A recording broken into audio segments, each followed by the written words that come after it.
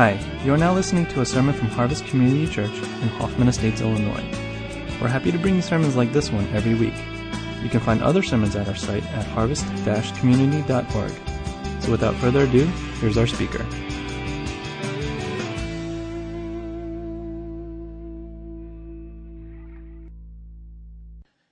Well, good evening. So I heard my twin brother led you in this morning. Well, he went to bed, and I'm in his place this evening. How about that? Man, we had a great afternoon. I'm not sure what all of you did. I heard there are a lot of activities going on, but we had a great time balling, didn't we? Yeah, we did. And everybody said, "How you doing?" I said, I'm doing fine. Until probably about 15 minutes ago, it's like, my tank is almost on E. So that song is really appropriate. Just asking the Lord to, just to give strength and, because I think at one level I'm tired, but I am refreshed as well. And I've really been refreshed by you guys. I just want you to know it's been encouraging. The conversation, some very brief, some just hello and thank you. And I've had a few more significant conversations, and it is just really blessing my soul.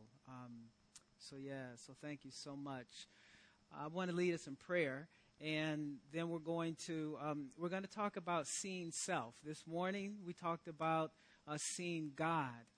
And when I talk about seeing self, what I'm meaning is not like that first self that Isaiah saw, the broken self. What I'm hoping we will see is the self that God sees. To really begin to see us the way God sees us. So in just the few minutes I have, I know it's going to be difficult to do that justice, but hopefully at least to lay out some rails for you. And I do want to,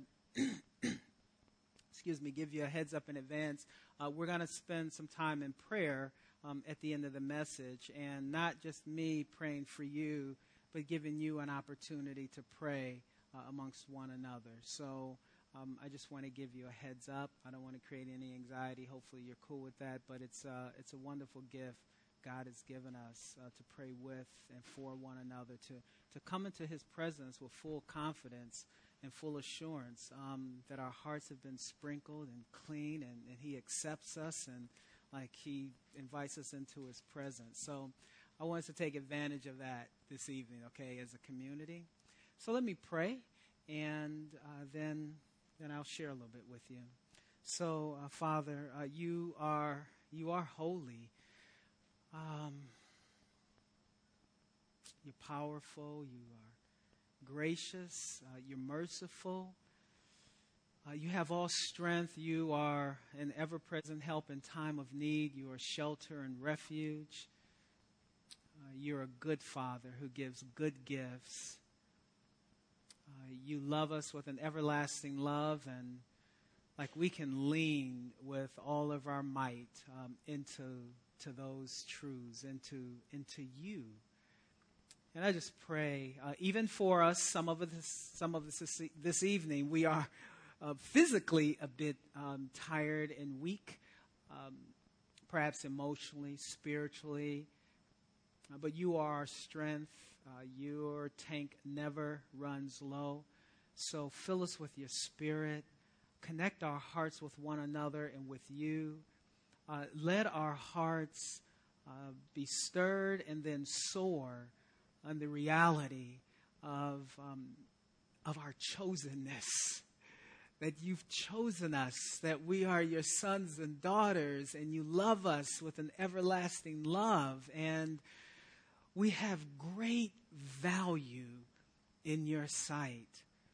So help us to peel away that false self that we've been seeing or even hiding behind. And Father, just see ourselves the way you see us. And that's my prayer, just that simply.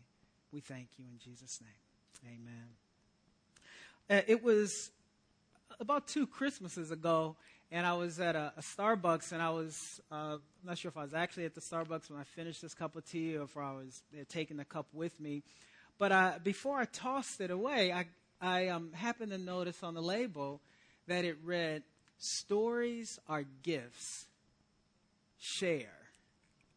And so that, along with some other things that were happening in my life, just caused me to say, I need to share my story. And then when I meet others, I want to hear their story. I want to hear, like, where you from and how'd you get here and what do you like doing and how'd you come to know the Lord, whatever it may be. So once again, I want to offer you a gift. And my hope is, hopefully I'm modeling something that perhaps something you've been doing, perhaps something you will do more of, is sharing your story, sharing your grace story, because people need to hear it. What God has been doing in your life in the many ways. But I did want to share just a bit of my journey as it relates to this idea of seeing self. My mom conceived me when she was 15, and her and my father never married. He was on his way to college on a football scholarship, and I remember seeing my dad when I was probably 9, maybe again when I was about 15 or 16. The cool thing is today we have a great relationship, but there's a significant gap in my life. I didn't have my father's presence, and every child needs his or her father's presence. I didn't have my father's affirmation, and every child needs the father's affirmation. And I don't bear my father's name. So that started an identity crisis pretty early in my life. I thought that I was going to find myself and make my mark in life as an entrepreneur and as an athlete. At a very young age, I identified those are the two things in my life that I'm gonna make a difference in the world, in those two things. That's how I'm gonna make my mark. Well, I shared earlier how my entrepreneurial dreams came to a crashing end. Even at a young age, I was a hustler. I'd go door to door selling things. I've had more business ideas in probably a week than most people have in a lifetime, So I pursued it hard, and it came to a hard end. And in some ways, remnants of it remained, but at that crash, God was showing me that, Calvin, this is not what I have for you. That was difficult. That was my identity, at least in part. The other was an athlete and excelled as an athlete through junior high, high school. But in college, initially I didn't play sports. And in fact, there was some grieving I realized about a year ago I needed to do over that. And it was connected with being fatherless, sensing if I had a father, I think he would have pushed me through some obstacles that stopped me. So anyway, I had signed up for what at the University of Cincinnati is where I originally started, for this program to prepare you to be an athletic trainer. It's a pretty intense program, but the first year, you're essentially a water boy. So it's just, that's how you cut your teeth. And you get to tape some ankles and what have you. So I'm like at the games, that freshman year, and I'm serving water, and the guys are like, "No, I don't want any water. Treat me like a water boy." And my friends are in the stands watching the game, and just maybe a sinful pride, I don't know. I'm thinking, I could be playing ball with you guys. So I decided to walk on. I walked out of that, but I walked on to the team. So I played my freshman year, the latter part of my freshman year at University of Cincinnati, on the football team. But it was funny because I remember distinctly one practice. I'm standing there with the guys in the end zone, and I'm looking around at these giants, and I'm thinking, what am I doing here? And that was, after that season, that was it. I said, I'm not going to make my mark playing football. So now all of a sudden it's like, well, who am I? What am I? So in January of 2007, I went to Africa and visited West Africa and the motherland, for me. And I'm thinking, I'm going to go and I'm going to find like the tribe or the people I came from or something. And it didn't happen. It's, I saw people that looked like relatives, but I can't know. I mean, the history of Africans and African Americans, slaves. There's no connecting really. So I was in a major identity crisis. I really didn't know who I was. And then I arrived at Arrow. And this isn't about Arrow, but it's about what God did. And I remember distinctly one morning I was really struggling with some stuff. And I remember it was probably, I think it started on a Sunday. I think this was Tuesday morning. And I was really wrestling with some stuff that was just had me bound in a major way. And I was ready to deal with it. I said, Father, I'm ready to deal with this. I'm tired of it. It was guilt and fear that had me so gripped. And it was tied to my story of being fatherless in particular. We connected some dots. But I remember walking into the room, and I saw this bookmark. And on the bookmark, it listed all of the realities of who I am in Christ. A bookmark, but not the bookmark, but the words contained on it. In that moment, chains started to fall, and I started to see more clearly who I am. I'm a child of God. And in Christ Jesus, there are so many realities that I was not aware of. I had studied in seminary, I'm sure at some level, but they kind of went over here or bounced off. But at that moment, they stuck. And I remember Jacqueline Bland leading us through a teaching on identity in Christ. And ever since then, that has become a significant part of my story.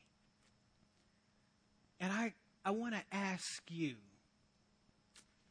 and you may not even be able to really answer it. It may be somewhat rhetorical. At what level is your identity wrapped up in the identity of Christ Jesus? And that's what I want to lead us through this evening. It's a reality. It is a truth. And my hope is that at some level, it'll stick and it'll penetrate, even if it's just a seed, and that it will germinate in the days and weeks and years to come, that it won't all fly over or bounce off. And the passage I want to use to do that is Mark chapter 1, verses 10 and 11. And you have it at the top of your outline. And it describes Jesus' baptism. As Jesus was coming up out of the water, he saw heaven being torn open and the Spirit descending on him like a dove. And a voice came from heaven, "You're my Son, whom I love. With you I am well pleased." You're my boy. I love you. I'm proud of you.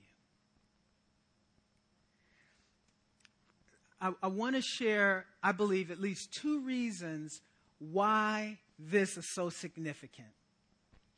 First, I want you to know and understand that I believe fully in the deity of Jesus Christ.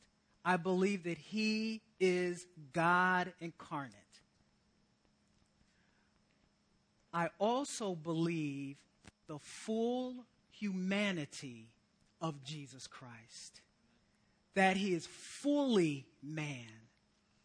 In fact, Scripture tells us is why he is such a reliable priest, because he's able to identify with us in our humanity.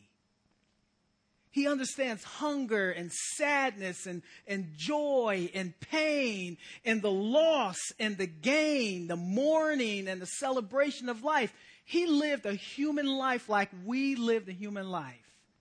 So his humanity. The second thing is, do you know these words from the Father came before a single day of ministry, of public ministry. So think about Jesus in his humanity as a human hearing these words of affirmation from his Father. In hearing these words of affirmation before he raises the dead or turns water into wine, or before he builds great crowds or even dies on a cross, his Father is well pleased with him, not in the doing, but because he belongs to him. And I think we need to know that God feels the same way about us because we are in Christ Jesus. So I want to just kind of walk through those words of affirmation. The words of affirmation. The first is,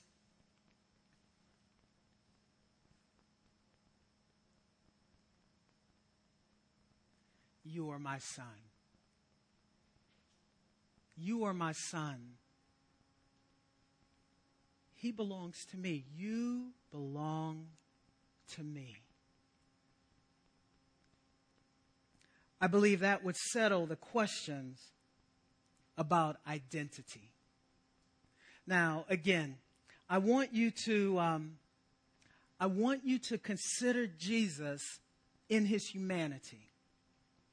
And this whole idea of identity, before he engages the world as Messiah, as the Son of God, he hears from his Father, you are my son. That is your identity. Why? Well, here's the reality. If you've read any of the Gospels, you know that during the course of his earthly ministry, Jesus gained a number of titles. He was known as anything from and everything from Son of God, Lord, Master, Teacher, very high titles. But he was also called a friend of sinners, a drunkard, son of the devil. So here's the question. In his humanity, which of those labels were to define Jesus? If he defined himself, if his identity came from what the people called him, then which one? Which one would stick? Would he not be confused the way a lot of people are confused now? Like, who am I? Well, he didn't have to worry about that. Lord, fine, you call me Lord, Master, Teacher, Son of the Devil, whatever you call me, I'm my Father's son.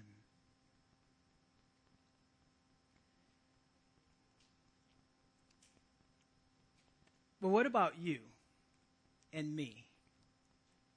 Are we defined by the labels? I tell you, childhood and those teenage years can be cruel. Most of us, if we have nicknames, we probably got them around that time, right? I had a friend who's he's really tall, and they call him Shorty. There's a family member we have who is, she's quite large, and they call her Tiny. Some of those are kind of lighthearted, but we can gain a lot of terrible titles that stick. Now, some of the titles, we earn them. We earn them as in we work to get them. Doctor or Reverend or... The problem is if our identity is wrapped up in them. I have a friend who's a former NFL player. He walks in a room, you want to ask him, did you play football? He's huge. At one time, he used to squat over 800 pounds. I mean, this guy's a beast. But he actually wrote a book for athletes because so many have a difficult time transitioning out of professional sports into real life because their identity is so wrapped up in being an athlete. But again, what about you? I want to have you, if you would, read with me two passages. Here's the first one. Let's read this together, Romans 8:15. In fact, I'll have you read it. Go ahead and begin. For you...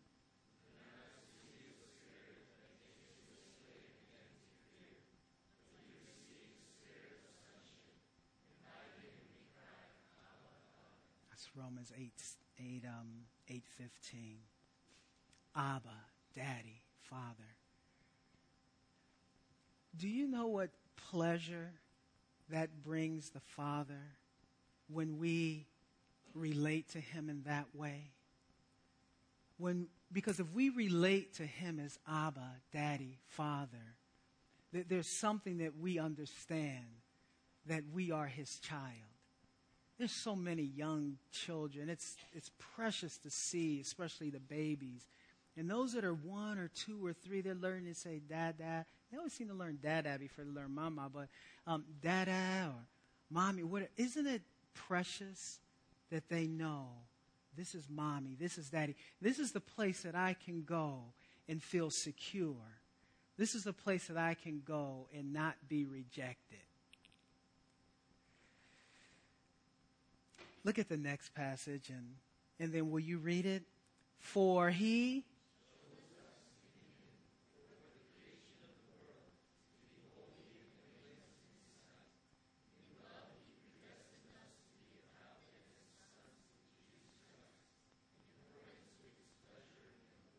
It's Ephesians 1:4-5.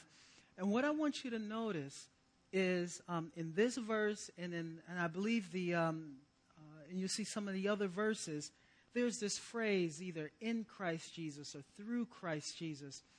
See, when God sees us, He sees His Son. When He sees Jesus and He says, that's my Son, when He sees us, He says the same thing. That's how He sees us. That is our true identity. There are other labels that we will accumulate, that others will give us, but know that you are His child.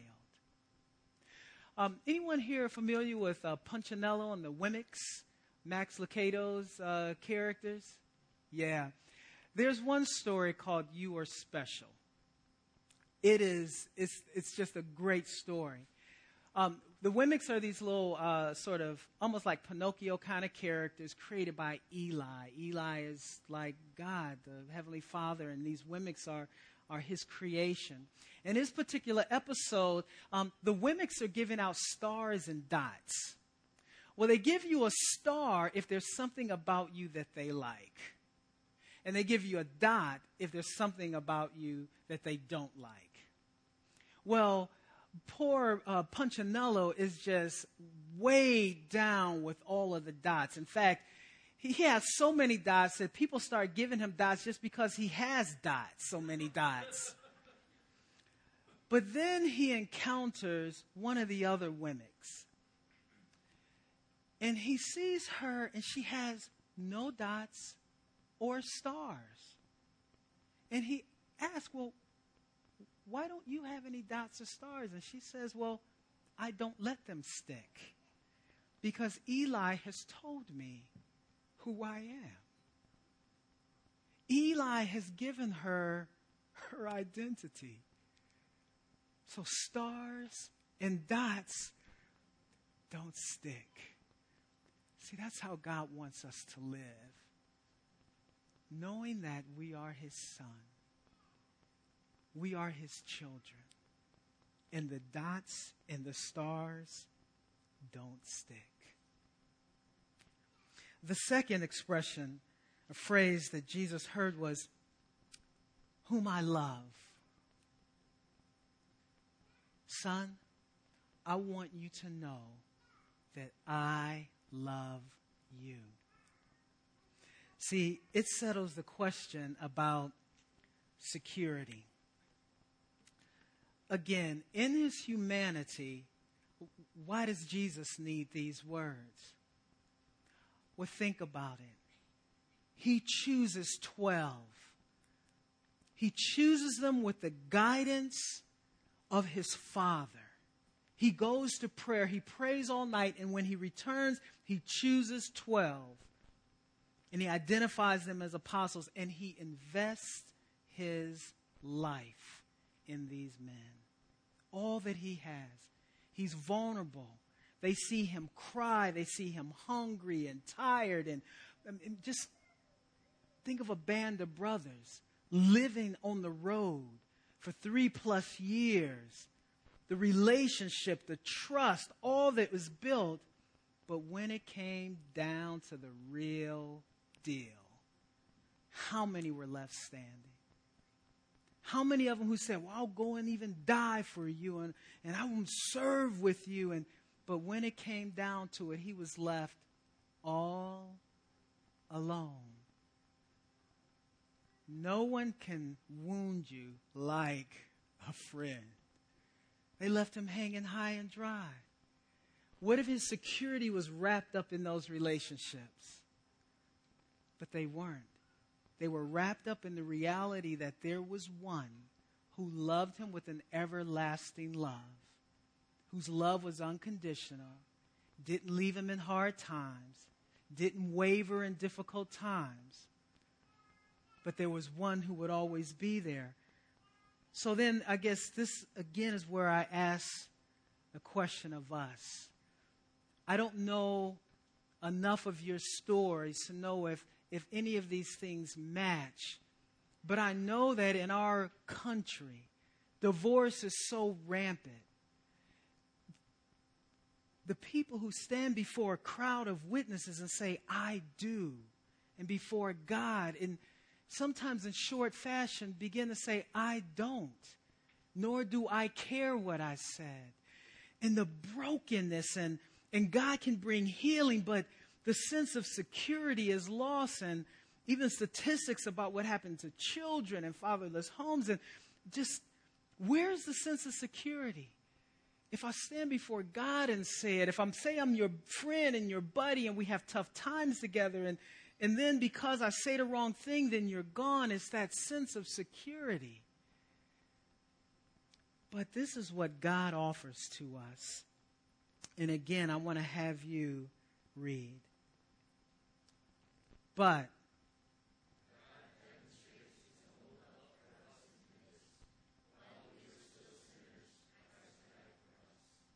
and then read this next passage. For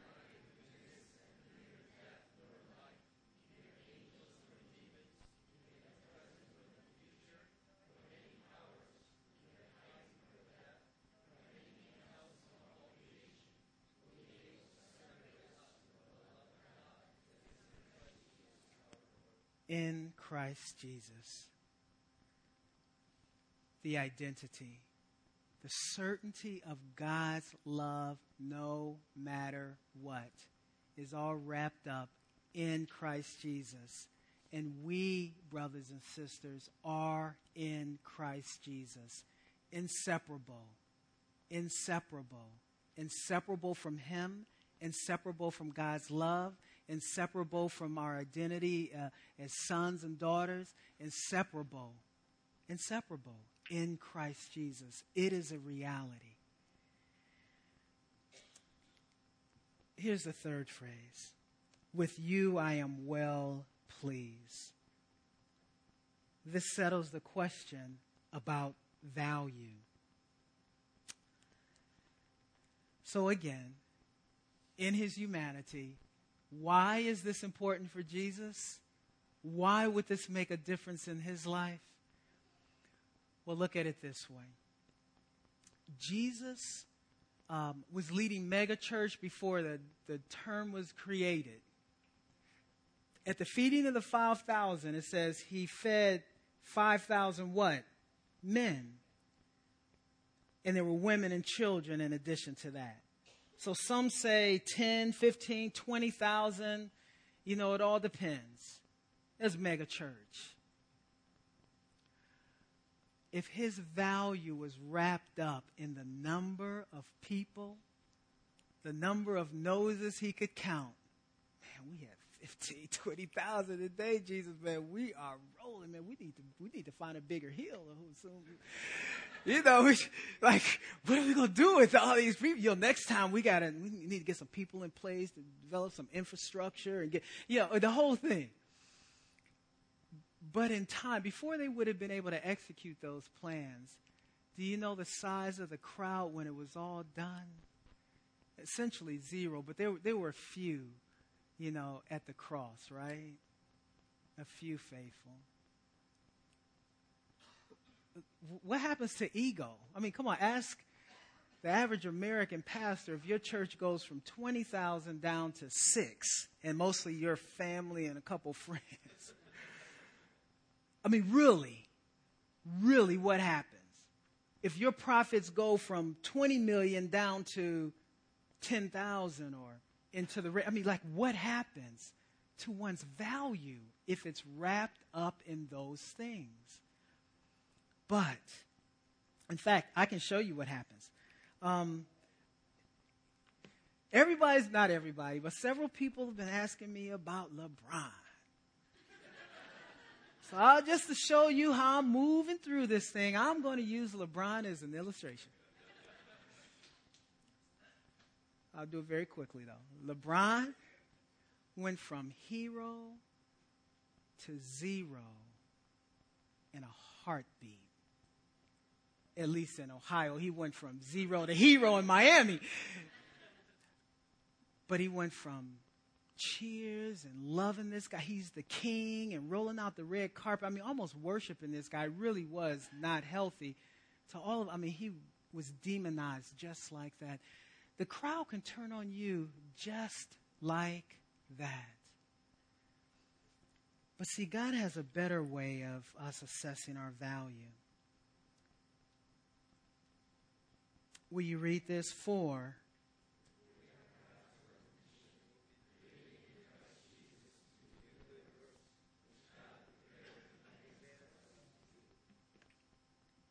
where's that little phrase again?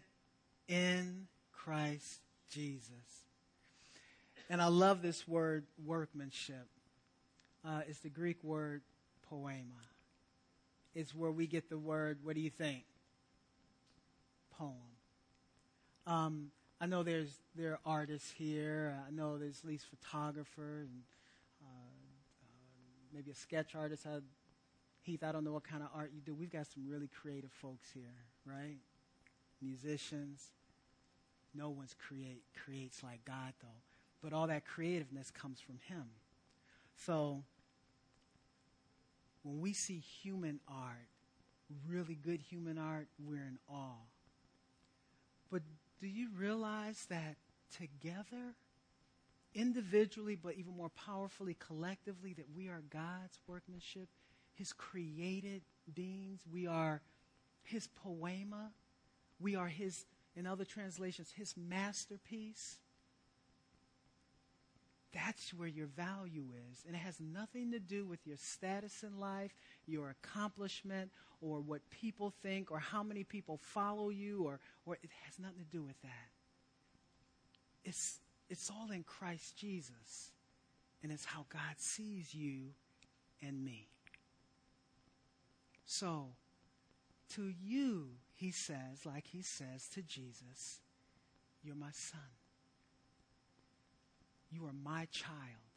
You belong to me. I love you with an everlasting love. Nothing will change that. And I'm proud of you. I'm proud of you because of who you are right in this moment. Although He's perfecting us, He's already proud and it's done. Okay. So now, this is what I want to ask you to do. And then we'll do a couple songs and we'll be done. I want you to take just a moment and reflect on what we just heard. And then I want to ask you a question and answer it as honestly as you can. Which area of the three do you struggle most in? Is it in the first, the second, or the third? that you are really God's child. That's really your identity. I mean, that is really where it is. But do you struggle with that? That he loves you. I mean, he really loves you. And there's nothing that you have done, whether it's become public or not, there's nothing you have done that can change that. That he's absolutely proud of you. You have great value, infinite value in his sight. And then this is what I want you to do. I want you to just turn to one person. You don't have to share all the detail, but you can say, this is an area that this is the one that's most difficult for me to embrace. And then what I want you to do is to pray one of the verses. Pray it. And pray, Father, I am convinced that neither death nor life. You pray it. And pray and receive that promise. It's yours. It is yours. And what I want you to do is not what I did when I prayed. And I remember Krista, when I was at Arrow, led me through prayer. And I said, Father, I really want to trust you. Help me to trust you. She said, well, no. Stop. And she said, tell him you trust him. Choose to trust him. He's already given me everything to trust him. I'm kind of putting it back on. Father, help me to try to get around to trusting. Trust him. So I want you to do that. Just pause for a moment. Ask yourself which area. And then turn to the person and say, this is the thing. And pray that. And then the other person, do the same thing. Pray that. All right? I want you to do that now. Okay. All right.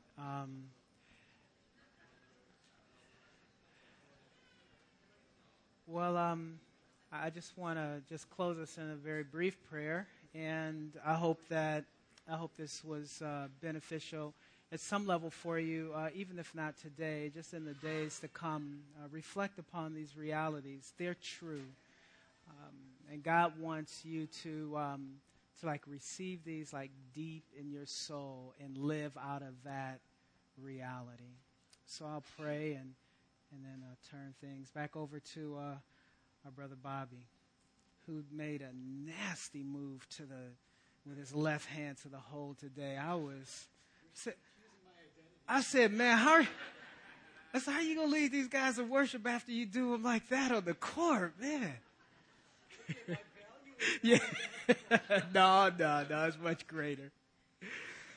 But Father, you're good, and we really can look forward to the return of the King when all things will be made right. But in the meantime, you've given us your Spirit and your Word and a community of brothers and sisters of all ages and all backgrounds with lots of different stories, Lord, to help us move towards that day when all things will culminate in the return of Christ and all things will be made perfect. How we sharpen one another and comfort one another and challenge one another and grieve and mourn with one another, but celebrate with one another and pray for one another. And so I just pray that, Father, the truths that were spoken today have been good seeds sown into good soil. And then our brothers and sisters, me included, will, Lord, just continue to live out the realities that we belong to you, that you love us with an everlasting love, and we have the very highest value that we can ever have. There's nothing that we can do that would allow us to have a greater or lesser value with you. Nothing we can do that will cause you to love us any more or any less. Nothing that we can do that would change our status as your children. So we thank you. In Jesus' name, amen.